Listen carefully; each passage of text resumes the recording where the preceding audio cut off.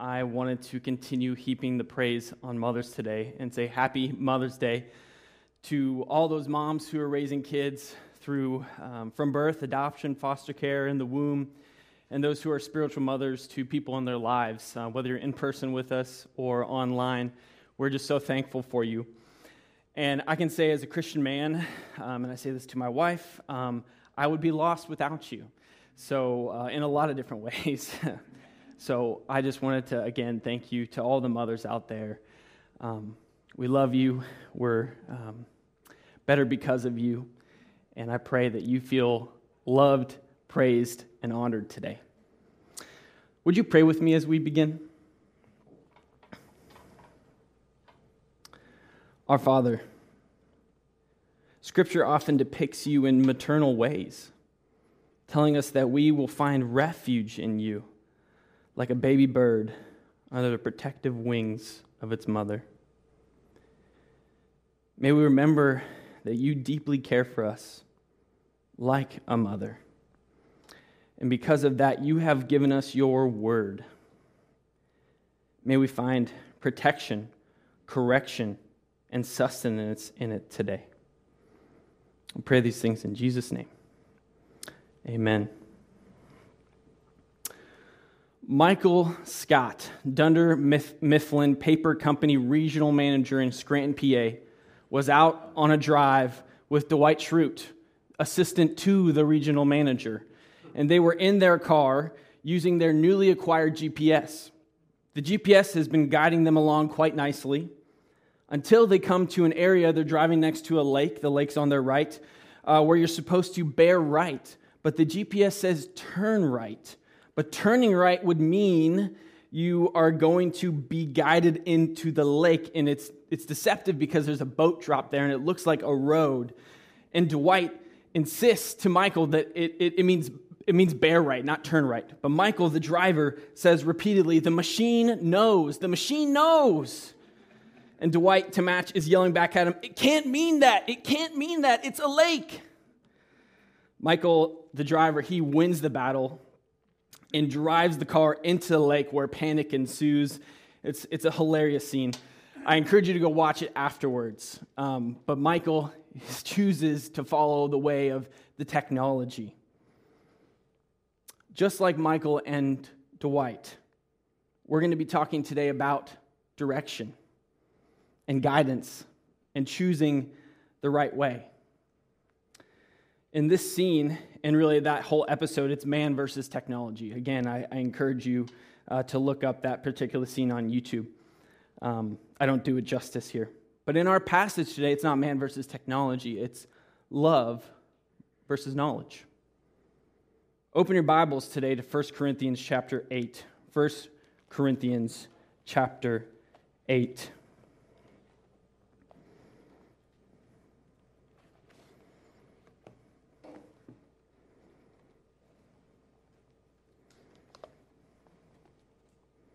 First Corinthians chapter 8.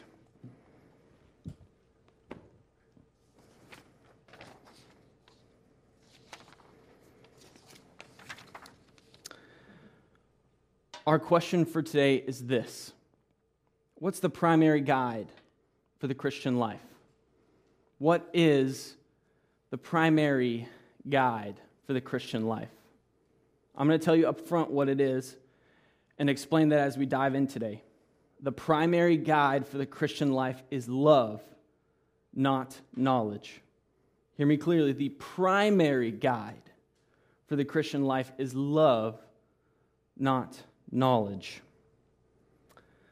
What I'm going to show you today in 1 Corinthians 8 is that Paul states that up front in the first few verses. And then he expands the knowledge of the Christians in the Corinthian church who are talking about their own knowledge. And then afterwards, he challenges them and says that your application of that knowledge is wrong. And you need a fuller scope, and you need to remember that love trumps knowledge. So he's going to show us in, I think, 1 Corinthians 8, 1 through 13, that love is the primary guide of the Christian life, not knowledge. Read along with me as we read 1 Corinthians 8, 1 through 13. Now, concerning food offered to idols, we know that all of us possess knowledge.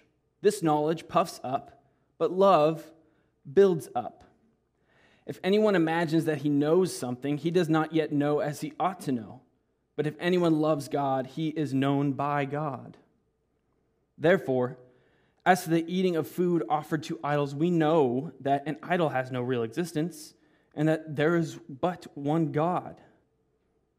For although there may be so-called gods in heaven and on earth, as indeed there are many gods and many lords, yet for us there is one God, the Father, from whom are all things and for whom we exist, and one Lord Jesus Christ, through whom are all things and through whom we exist.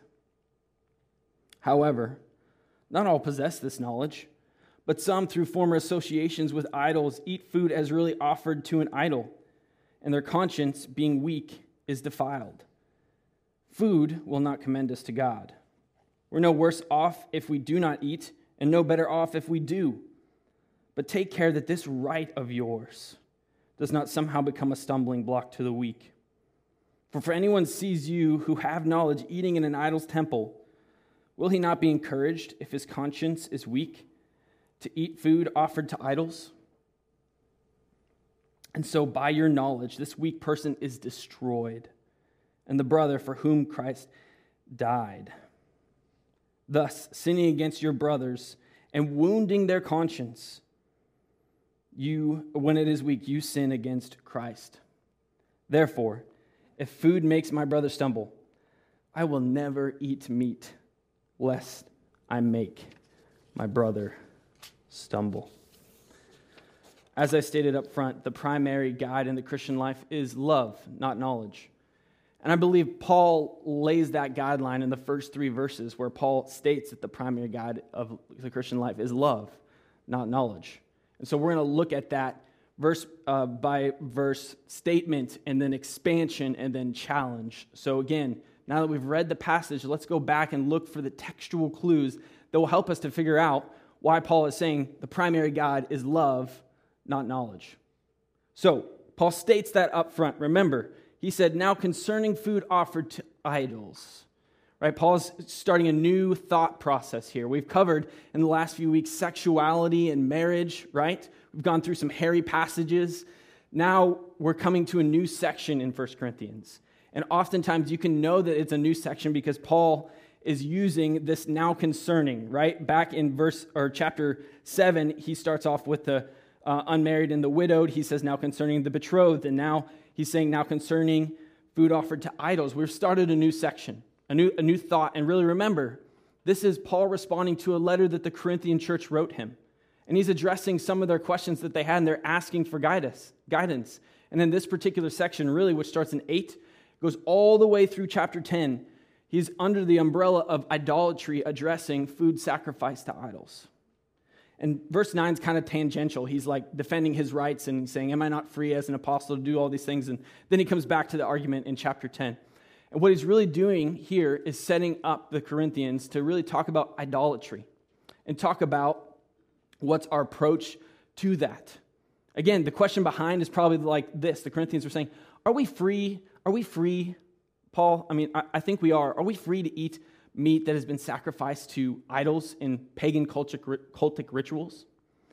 And so Paul, using that background and saying, again, they're probably using this knowledge word, right? Look with me. It says in verse 1 that when you're talking about idols, all of us possess knowledge. Now this knowledge, it puffs up, but love builds up. Remember, the Corinthians loved knowledge. They loved wisdom. And so Paul is, again, here addressing knowledge and wisdom. And they are saying, hey, listen, we all know this knowledge. What was that knowledge? Do you remember? It was in the middle bit, right, where Paul expands their thinking on God and says, hey, we all know that an idol has no real existence and that there's no God but one. We all possess this knowledge. Come on, Paul. I mean, these weaker Christians should be doing this with us. Now, oftentimes, before we move on, we think of this passage as just an example of what happens if you are eating meat and you found out that it was sacrificed to an idol. Paul does address that at the end of chapter 10.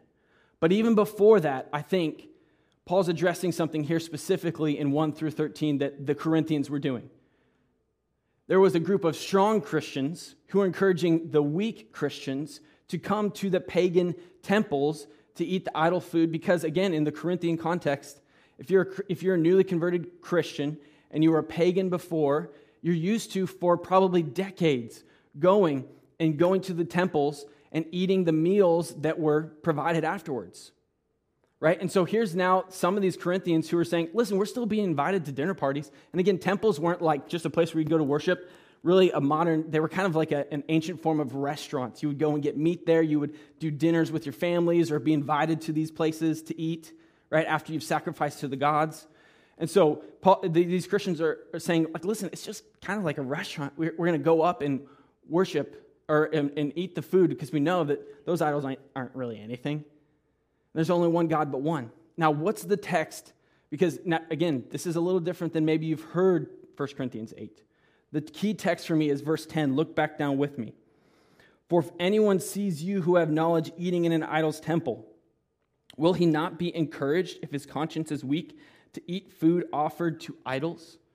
Again, it's not like Jimmy Joe is just walking down the street and you kind of see over here that Joe Schmo is eating idol that was sacrificed to, or food that was sacrificed to an idol. It's not like you would just be walking the street and you'd see that, right? And oftentimes the temples were set outside the city and up on hills because to be on a hill was to be closer to the gods. And so what's really, I think, going on behind this is that there is a group of Corinthian Christians who are using their knowledge, right knowledge, Paul's going to affirm, of idols really ain't nothing, and also there's no God but one, who are bringing along those weaker Christians to the pagan temples and eating the food sacrificed there. Again, that's the most logical explanation of the first 13 verses. And again, Paul's going to end with idolatry in chapter 10 and talking about that.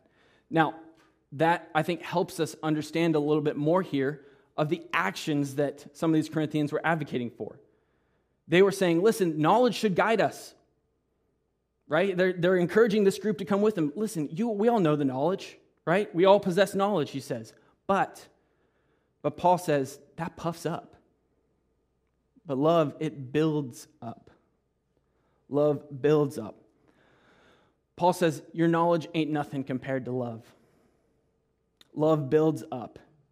And Paul here is invoking the image of a building project.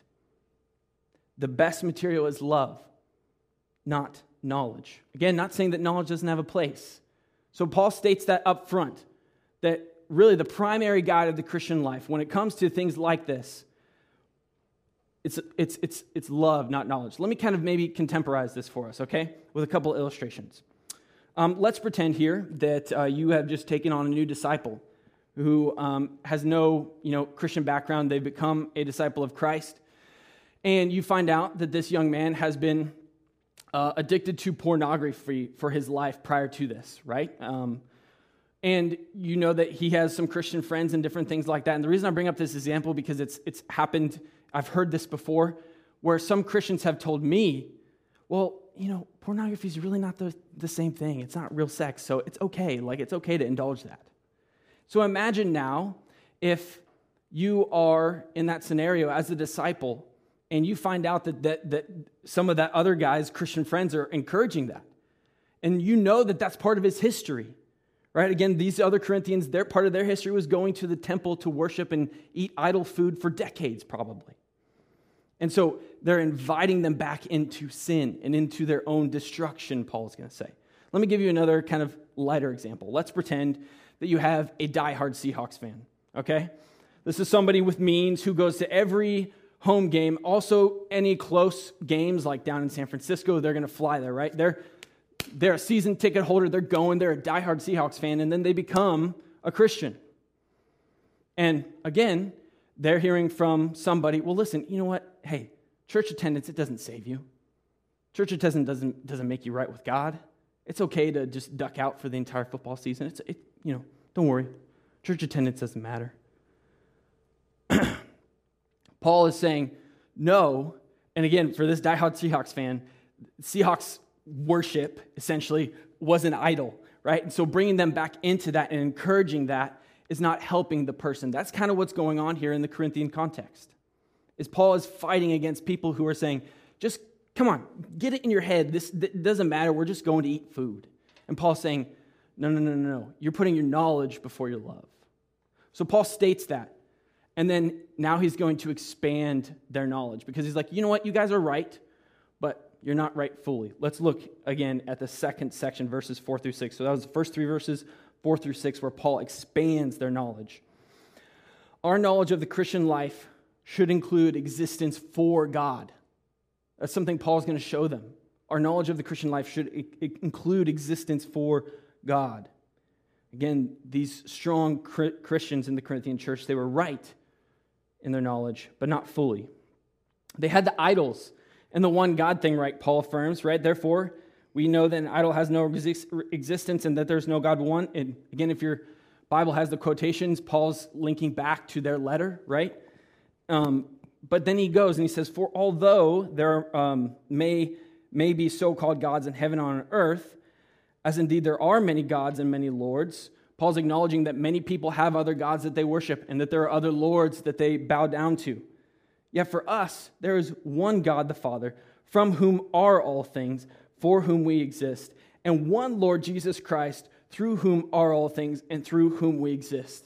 This sounds like Colossians 1 when Paul is talking about Christ. But also, Paul is tapping back on the Old Testament. Can you guess where? He's tapping back on Deuteronomy 6 and the great Shema, where it says, hear, O Israel, the Lord your God, the Lord is one. So what's Paul doing? He set us up, right? There are many gods and many lords, but he's going to say, well, you've got one God and one Lord. And he's expanding the great Shema, right? He's saying that one God, Yahweh in the Old Testament, is revealed as God the Father. And he's also that one Lord, God the Son, Jesus Christ, through whom are all things and through whom we exist. And so the key verses here that you need to look at, because again, the Corinthians who are holding this position are saying, it's my rights, my knowledge, I can go and, do these things. And you know what? People just need to get along with that. And Paul says, you're forgetting that this life just isn't about you. It's not just about you. We are made for him. Look closely. There's one God the Father, verse 6, from whom are all things and for whom we exist. And one Lord Jesus Christ, through whom are all things and through whom we exist. Paul again is expanding the great Shema, but also reminding us that we exist to know God and to be known by him. Therefore, that humbles us and puts us in our right place and tells us that it's not all about us. And he's saying, you guys have the knowledge, you're right, but you don't have it fully. Again, another way to kind of maybe explain this would be the way that I was thinking of it this week when I don't know things fully. When I started seminary in undergrad, I went and took a Greek course. This was my basics of biblical Greek. And I began to read Greek. I'm not going to do any Greek for you today, but I began to read Greek and understand it and put the alphabet together. I could read some very basic Greek, like in the book of 1 John or things like that, and I thought I knew some things. I really did. And then I go off to seminary, and they make me get this book here.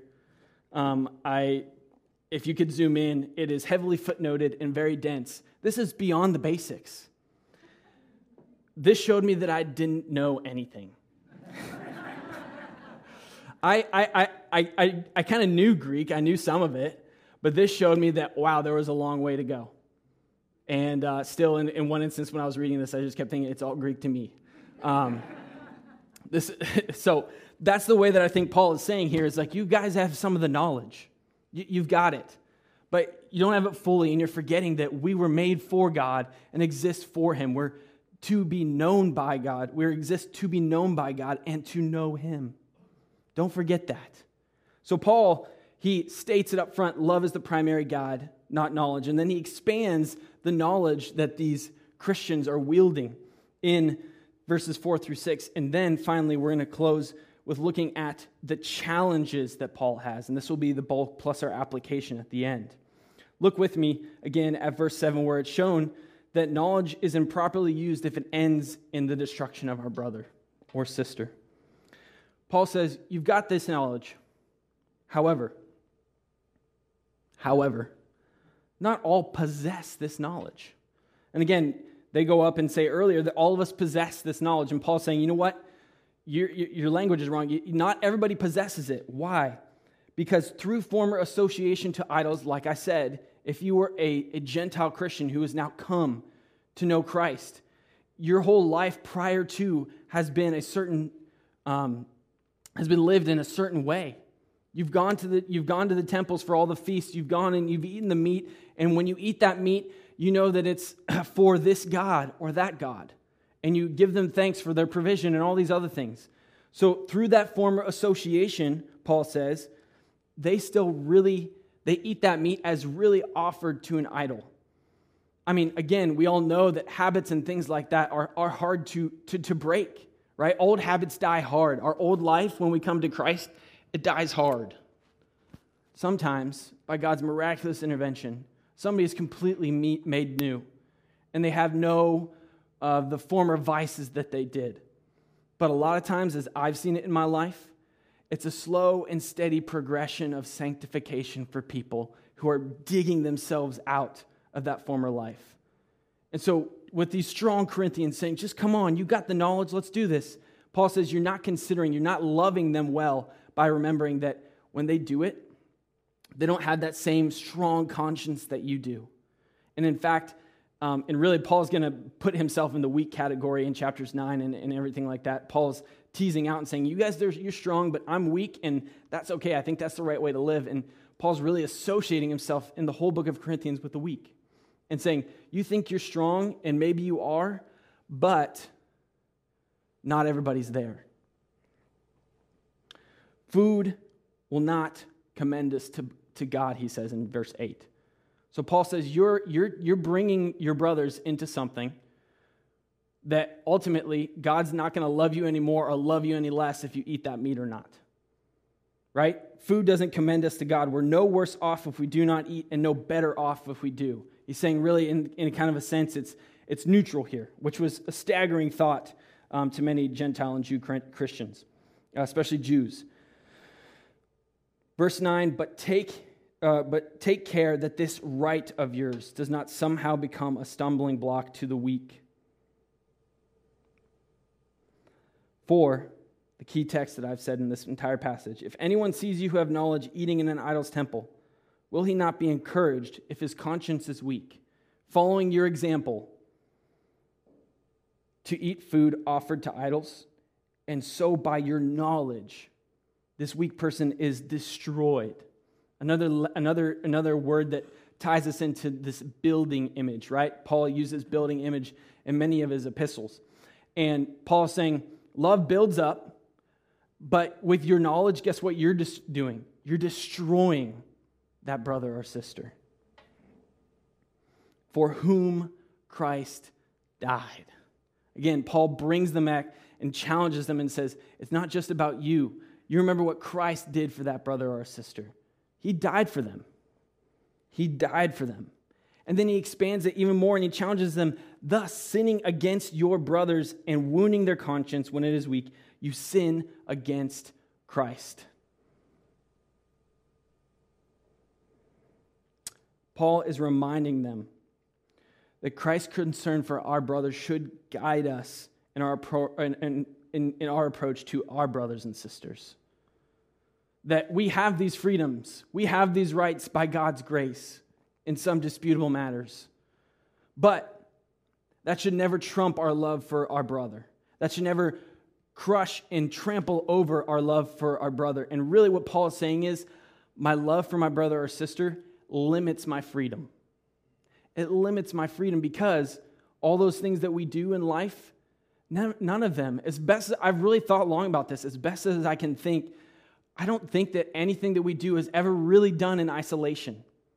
It all adds up. That man or woman who's clicking on the pornography, it doesn't just hurt you in that moment, and it's not you just sinning. If you're married or have a significant other or all these other things, like that hurts that other person. The things that we do are never done in isolation. And Paul's reminding them of that our freedom should be limited because of love for our brothers. We mold ourselves to the task. Paul's going to say that in chapter 9. We mold ourselves to the task, the challenge ahead. Paul says, I become all things to all people that I might win some, right? For the challenge ahead. And the best way that not the best way, but one of the ways that I kind of thought about this, and it's because someone gave me this image, but imagine for a moment that you've gone on a long hike, a kind of strenuous hike, a hike that maybe tests your limits, right? For all you hikers out there, do I have some hikers here or online maybe? I commend you. Keep doing your thing. That's not for me. But imagine you've gone on a strenuous and long hike, and it's kind of had some obstacles where you've had to climb up things, under things, or you're one of those people that does spelunking or whatever. You're crazy. You're going through this trail, and you've hiked, and all of a sudden, you've been confident. You've had no real slips. You've done a great job, and you feel that confidence rising. Right? You're puffed up a little bit. Right? You're like, oh, I got this. I know I got this. This is a great day. And then you come to a rock formation that has this tiny little, these two giant rocks here, this tiny little thing, and you know that to get through here, you got to turn sideways, right? You got to squeeze through. Not an easy thing for me. You got to go squeeze through the rocks. Now, if you are confident and you're puffed up and you're really feeling tough, again, the illustration falls apart a little bit, but you're not just going to go and like bump into the rocks and expect to get through, right? You have to move your body, mold it to the shape, and squeeze through to get to the other side to finish your hike. Paul is telling the Corinthians, if you want to love your brothers well, if you want to, let's take our mission statement, make maturing disciples of Jesus who live in Christian community and bring the hope of the gospel to the world, you need to limit your freedom when it comes to your other brothers and sisters. Now, this doesn't mean that that we go with the weakest conscience in the room. There are things that we won't be able to unpack here. But long story short is what I'm trying to say is, before you just use your rights, before you just use your freedoms, something that we Americans love, right? And it's a very good thing.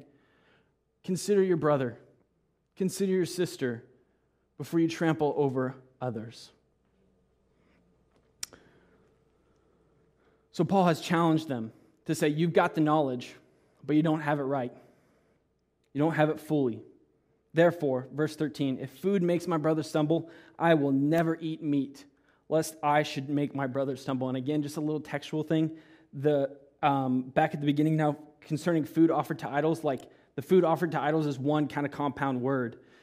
Paul doesn't use that word back down here at meat. Paul's saying, you know what? He's not even saying meat offered to idols. He's like, if it's just meat, I'm not going to do it. He's just basically saying, you know what? I'm going to take one step further. And I'm not even going to worry about it. I'm going to do something different. I'm not going to even eat that meat, lest I make my brother stumble and sin against them and sin against Christ. So, Paul has stated up front that the primary guide of the Christian life is love, not knowledge. He's shown us and expanded our knowledge that our knowledge of the Christian life should include our existence for God. You can have some of the right principles and truths, but if you don't remember that it's not about us, that it's about Him, you're going to trample over your brothers and sisters with your knowledge. And then he's challenged us to see that knowledge is improperly used if it ends in the destruction of our brother. My application is this, and it's kind of cheesy. It is Mother's Day. No, that's not a bad thing. I'm just saying, never mind. Let love be your guide. Let love be your guide. I have some things that maybe are disputable matters amongst you. Should we play video games? Which video games? What about playing cards? Should we watch TV or movies? Should we read certain novels like Harry Potter? How should we treat Sunday? Is it okay to skip church? How about the shop at the mall on Sunday or watch a football game? May we occasionally smoke cigars or drink alcohol in moderation? Should Christians give 10% or more? What do we do there? Should we celebrate Halloween or not? Should we follow Or should we put our kids in public or private school? How far is too far in a physical relationship prior to marriage? How often should a church meet? What about things like the rapture? When is it? And how should Christians prepare? Should we avoid certain music? Bible translation, is there only one version that we should use? Do we cast off things like the Message or the New Living Translation?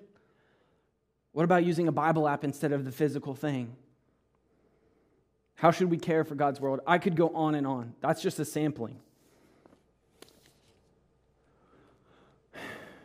Let love be our guide in these disputable matters. And when it comes to us remembering ourselves, we do not do our things in isolation.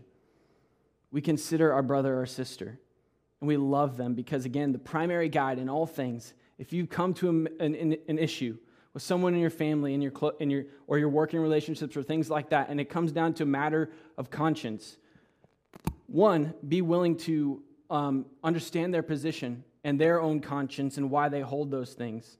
And then for your own position and their position, let's match those with Scripture. Let's match those and try and match them to God's will to see if we're following suit. But let's be gracious. Let's be loving. And not saying that we have to go and change our conscience, but let's at least attempt to consider loving our brother or sister first before we just call them stupid, run them over, trample over them, whatever it might be. Let's remember to love. Let love be our guide. If we get truth right, but we get love wrong, we're wrong. What I wanted to do is end with a prayer from Andy Naselli in his book, Conscience. I recommend it. It's a good book if you're wanting to know more about conscience. And again, we didn't really cover all of that fully. I'm not giving you the how-tos and everything like that. But what I wanted to do is end with a prayer of love for our brothers and sisters. So would you pray for me as I read from this?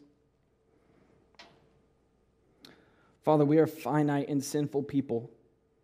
And for a complex of reasons that you know far better than we do, we disagree with our fellow brothers and sisters in Christ on all sorts of disputable matters. Would you please give us grace and welcome those who disagree with us on various disputable issues? Would you give us grace not to look down on those who are stricter than we are?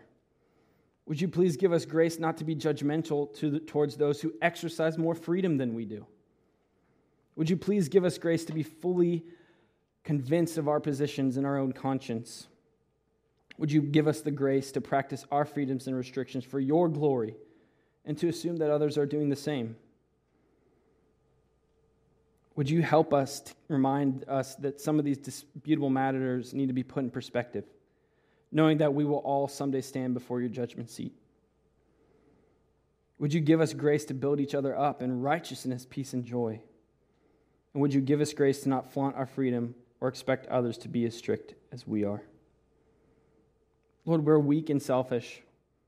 We need so much endurance and encouragement to live with our brothers and sisters in this way of peace. You are the God of endurance and encouragement. Please grant us to live in such harmony with one another and in accord with Christ Jesus, that together we may, with one voice, glorify you, the God and Father of our Lord Jesus Christ. Amen.